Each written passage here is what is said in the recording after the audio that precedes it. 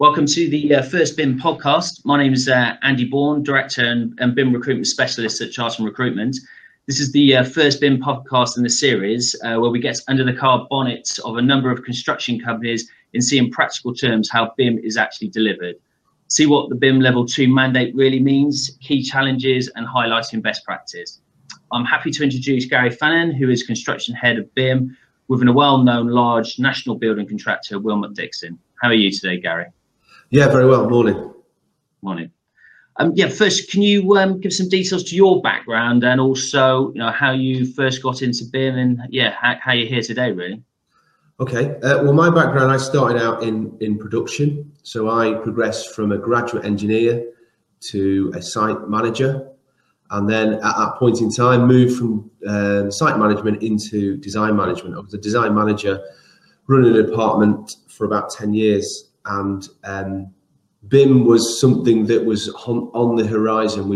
We as a department started to understand what it meant to us. I saw it as a threat and an opportunity to the business I was working at the time. And I sort of got into it that way, really. Just started to learn more, went on a bit of a journey. That's now my full-time role as head of BIM for Wilmot Dixon for construction. Okay, and just for the benefit of the listeners, before we sort of go into the BIM information, can you just give a sort of brief introduction to Wilmot Dixon, please? Yeah, so Wilmot Dixon, we are the second largest privately owned construction business in the UK, with three core sort of businesses: construction, Wilmot Partnership Homes, and interiors. Our turnover is about £1.25 billion. So yeah, it's a nationwide company. So we trade in the UK and in Wales, not in Scotland. No, I see. Yeah. And just as give an overview of BIM within Wilmot Dixon, how it's structured, how it's managed, what's the size of the team? Okay, so when I arrived, there's a bit of history with BIM in the business. Before I arrived, they had a central team which provided services nationwide, and it sort of failed to make an impact, really. There was no real ownership. BIM was something that people weren't really understanding, and they were relying on internal expertise. So we wanted to change that sort of structure, and we wanted the key change for us was ownership, both in the regional offices. So when I arrived, we set about changing the structure.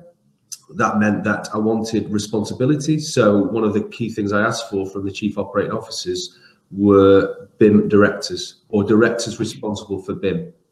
So that happened. And then from there, each of the regional offices, we then start to recruit a team of BIM people.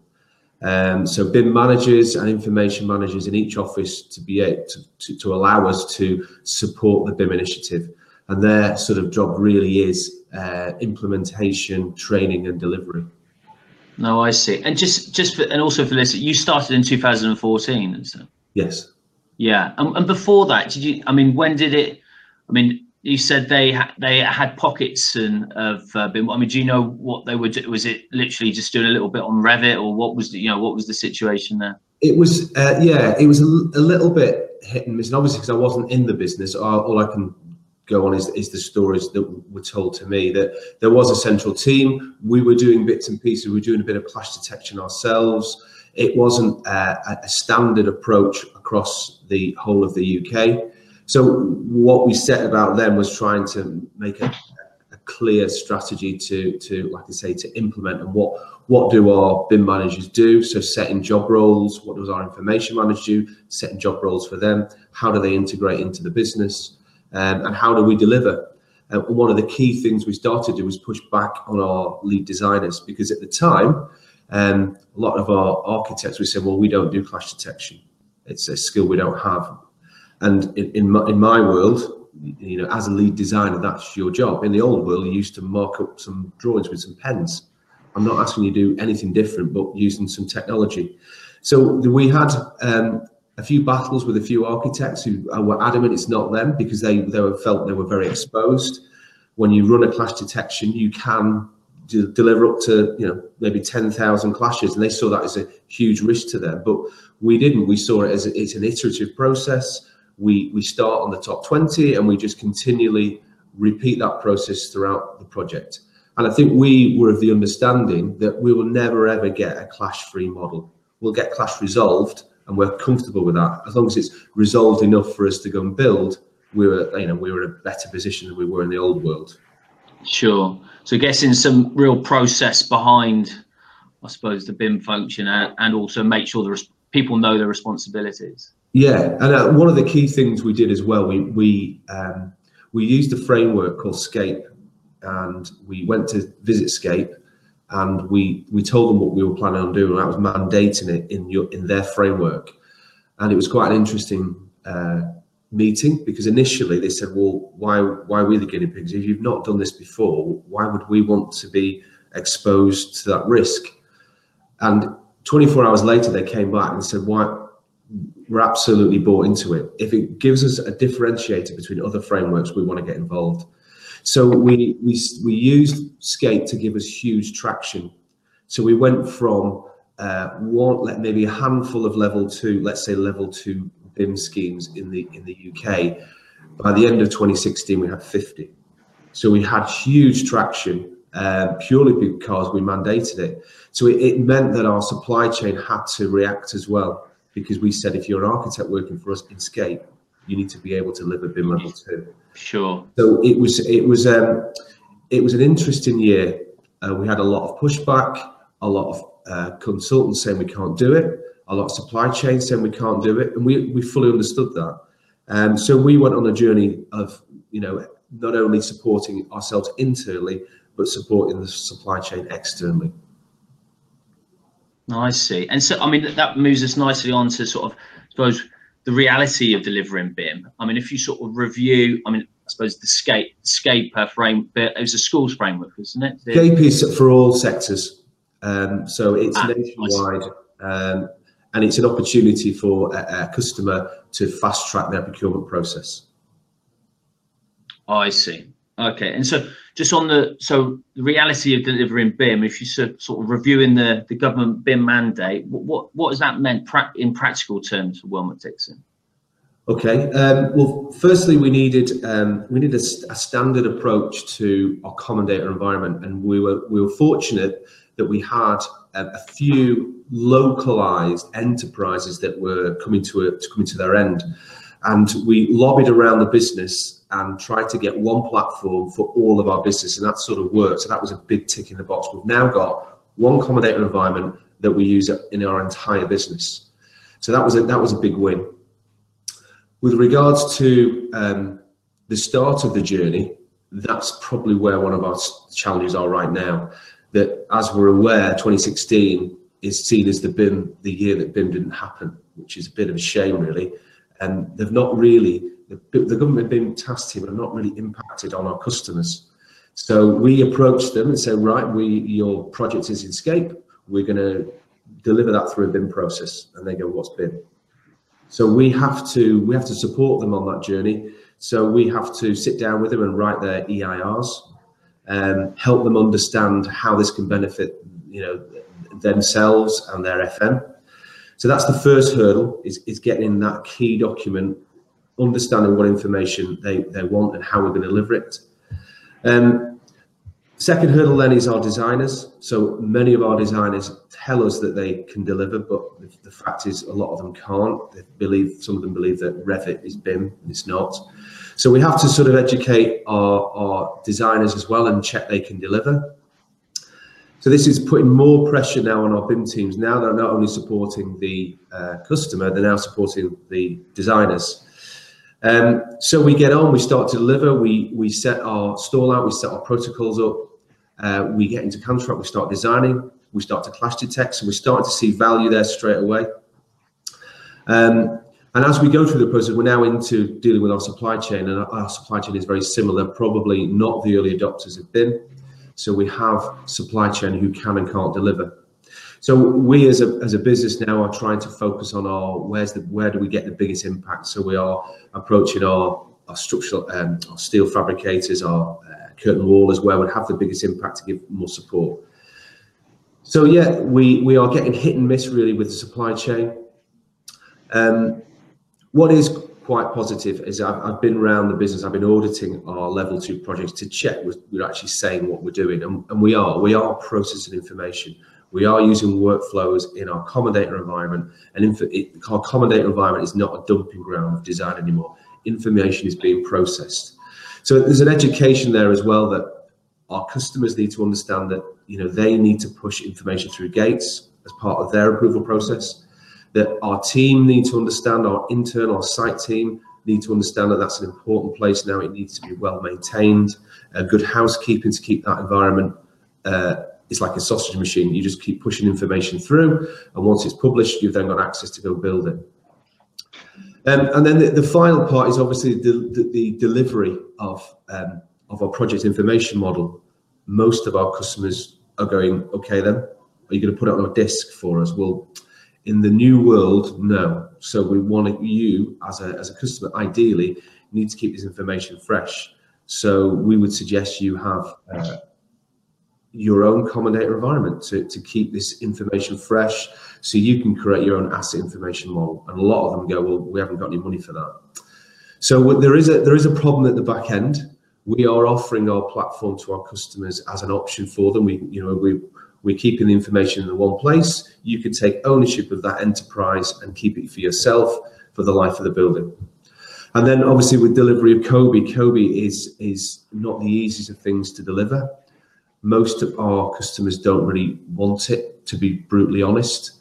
Their FM providers are not sure what to do with it, but we are delivering it. We are setting out a list of COBie deliverables, and we're using like maybe some third parties to help us deliver the likes of CoBuilder, purely because of the admin time of producing all that information. So it almost sounds like sort of education of clients and your supply chain. Let us know what you have to do then internally to sort of train up all the sort of site teams. Yeah, no, it's been absolutely one massive learning journey for the whole business. And don't get me wrong, it's not been perfect. We've made mistakes along the way. And to be honest, the business is quite acceptable. We are going to make mistakes. We are going to stumble and trip. But the fact we've mandated it and made a really positive stance on that has paid dividends, because we've now got, all of our business now can hold their heads up high. Okay, we can deliver level 2, and I'm going around and checking that we're saying what we're doing on the tin, and we are. So we're in a very good position now for what's the next thing. We've got significant traction delivering level 2. We've got significant volume of level 2s in our business. We're educating our customers, our supply chain, and our people on the way. So we're now looking at the next thing, and it's quite interesting. I'm going around the business now talking to them about a plan, a 4-year plan. Drilling more into our internal people. What do our estimators do today? What do our QSs do today? What do our build managers do today? And what would we like them to do in 4 years' time? And it's been quite interesting that we're still not generating the appetite. BIM is sometimes seen a little bit away from the coalface. So what we're starting to think about is a digital pod, somewhere to go and generate some excitement. And it is probably a little bit of overselling, but some of our directors say, we want to get excited about BIM. We're not interested in structured data, that's boring. We're not interested in common data environment, that's a bit boring as well. What we are really excited about is seeing 3D models on screens and playing with them. Can you make that happen? And we're now, all of our BIM managers, and I think I've been around in the construction, 4 of the boards out of 5, and they've all sort of said, yeah, we sort of see the value in that. But we don't want it in the office. We don't want it stuck in a room. We want it out on site, where the site teams can go and have a look at what a 3D model looks like, interact with a 4D model, interact with a 5D model, put some VR goggles on and experience that future world that we're on the cusp. And it's all about, at the minute, our plan is to, one, generate the excitement and then capture it and then go deliver it. Have you been able to demonstrate actual benefit? Is there any sort of examples, project examples, where BIM's improved the design coordination of a project? Absolutely. We've got some great examples where we've delivered 2 projects for Birmingham City University. On the first scheme, the architect had a team of 10. The second scheme, the same size, delivered the same timescales, his team went from 10 down to 6. So there's like a 40% efficiency in a large practice on a large job. You know, our risk profile on our jobs now we are clash detecting, is dramatically coming down.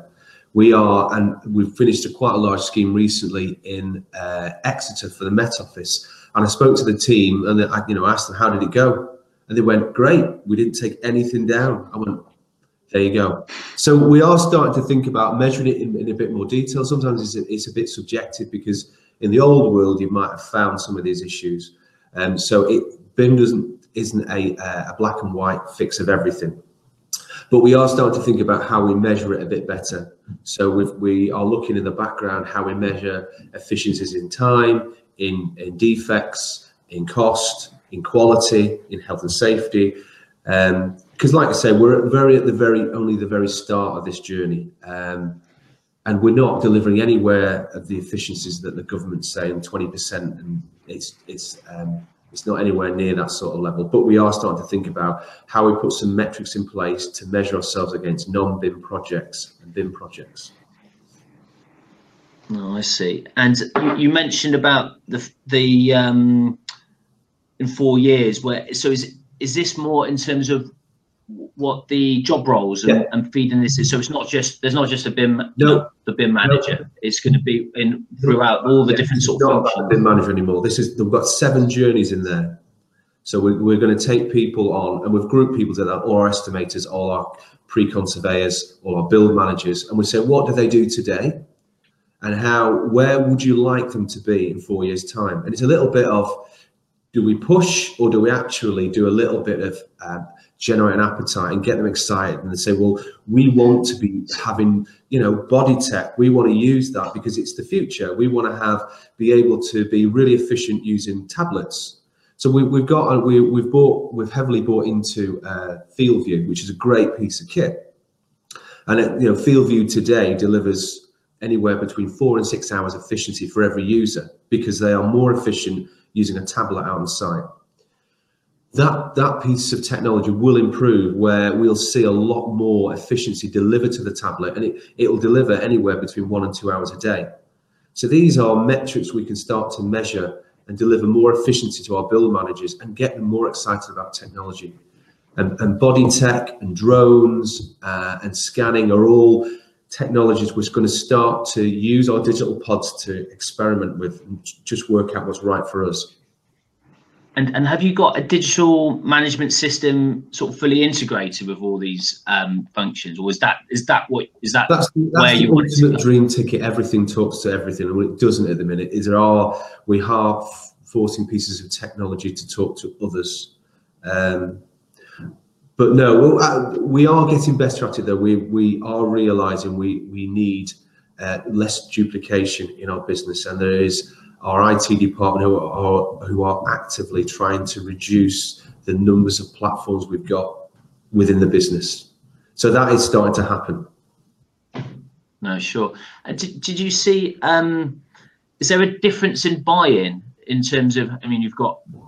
Any one time you've got graduates coming through, you've got, I suppose, a bit more techie savvy minded, you've got your boards, since you've been there in 2014, there's probably a gradual increase in buy-in. Yeah, just how on a cultural level within Wilmot Ducton, how's that been for you selling BIM?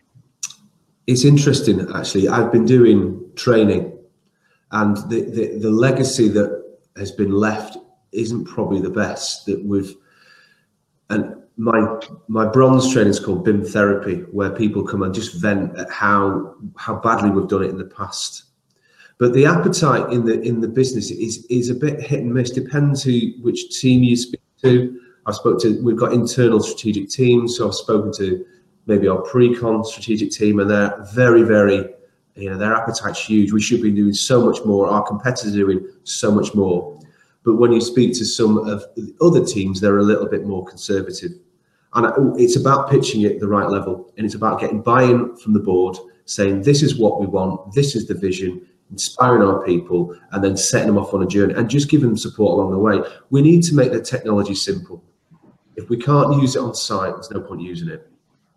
So I'm very conscious about keeping it nice and simple, providing a benefit, and the technologies, I think the way they will be designed in the future with lots of apps will allow us to do that. What we don't want is very heavy a lot. I mean, a lot of the BIM software, the likes of Celebris and the Revits and the Navisworks of this world, take time to learn, but a lot of our site teams don't have that. So the technology we offer to them has to be really slick and really easy to use and intuitive. And in terms of, I mean, where do you see it, say 10 years, 15 years? Do you see this sort of revolutionising the construction industry, or is it just getting it slightly more efficient, slightly tweaking it? Where you know, where do you think the reality is? That's an interesting one. Well, if you look at 10 years time, we've hit 2025. So there's the Digital Built Britain, which has some very, very stretched targets in there of reduced carbon, reduced time, improved productivity. For our industry, and our industry is going to go through a bit of a rocky patch, I think, with the whole Brexit issue, with the fact that we can't get decent trades anymore. We're not attracting the younger generation to our industry. It's a huge problem. We actually, I believe, we need to resell ourselves. We recently went into a grammar school to talk to them about construction, a girls' school, and they just couldn't understand why we were there. Why are you here? Our girls become lawyers and doctors, and we talked to them about the opportunities for women in our industry, and then sort of suggested what salaries they were getting, which sort of changed their mind really, because a lot of our women earn a lot more than lawyers. So we have a huge, I think the government really needs to go back to the drawing board and attract people to our industry, but not just professionals, but trades as well. There's not enough of that going on. And when you look at the TV, continually, you know, Army, be the best. You know, there's Navy adverts. They don't have a problem now with recruitment because it looks exciting, and we need to do the same for our industry. They need to get together and rethink this. So yeah, we do have some challenges ahead. What does the future look like? We have to move into off-site manufacturing to deliver anywhere near the productivity that is suggested by Digital Built Britain. We need to attract more people to our industry. We need to attract more tradespeople. We need apprenticeships to be a really key driver. We need to incentivize our supply chain to do that. And we need to, I don't know, I think historically, why did the apprenticeship schemes fail in the last time around? I think the apprentices weren't treated very well. And as soon as their apprenticeships was complete and they got a certificate, someone offered them some more money and they left because they were treated quite badly. So 4 years of making cups of tea doesn't do anyone any benefit. So I think there needs to be an initiative about giving them a quality experience. And I think as a business, I think we're very conscious about the environment that we work in. And we need to change that perception that people are up to their knees in mud all day in construction, because we're not. We are, you know, a very professional industry, and I think that needs to be pushed right at the junior school level. Sure. And it's sort of coming to a close. I mean, what do you think the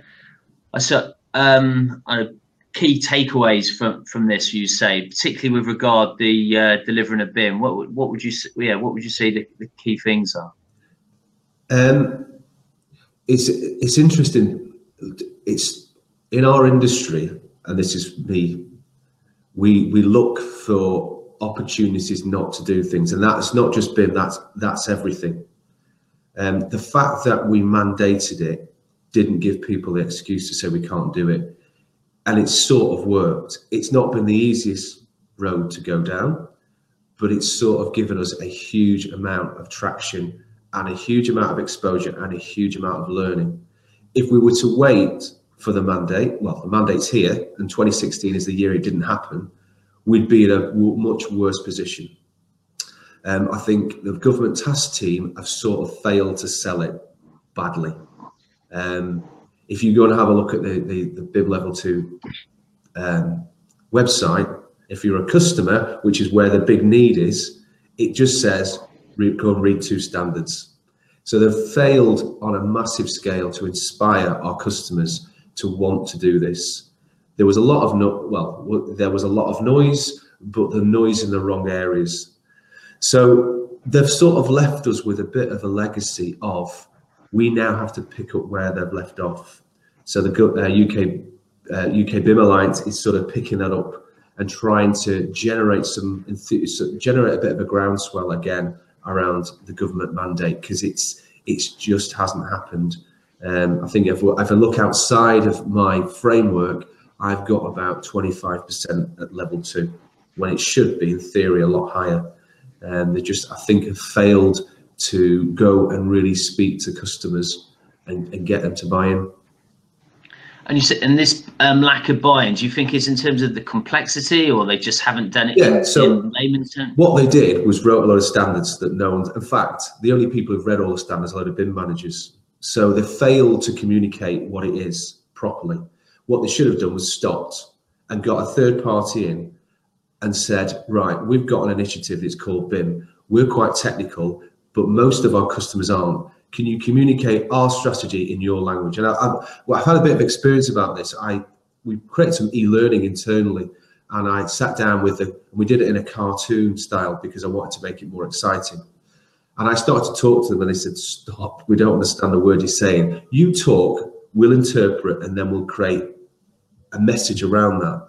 And it was quite clear that the BIM people have gone so technical, they've failed to communicate in a really simple language. And I think that's where they should have stopped the initiative before the mandate landed and said, right, we need to go and communicate this in a really simple message, and repeat that message from a single point, and then go and inspire our customers to want to do this. And I think that's where we're now picking up where they sort of left off. So yeah, it can be a bit frustrating at times, but that's where we are. We are forging ahead. We are marching on, and we're getting some really good stories coming back from our teams. And my job is now to try and capture them good stories and inspire the next step, which is our sort of digital revolution, our digital strategy. We're going to try and drop the word BIM because it's not a great word. It doesn't really represent what we're trying to do.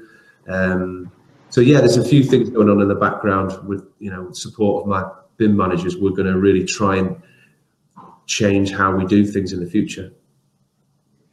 No, great stuff. Well, look, thank you very much for your time, Gary. No. I'm sure everyone listening thought it was very interesting and also refreshing, hearing what it's like on the front line rather than just looking at what the PAS says effectively. But yeah, thank you very much, Gary, and I hope everyone enjoyed that. My name is Andy Bourne from Chant Recruitment. Thank you very much for listening. Okay, thank you.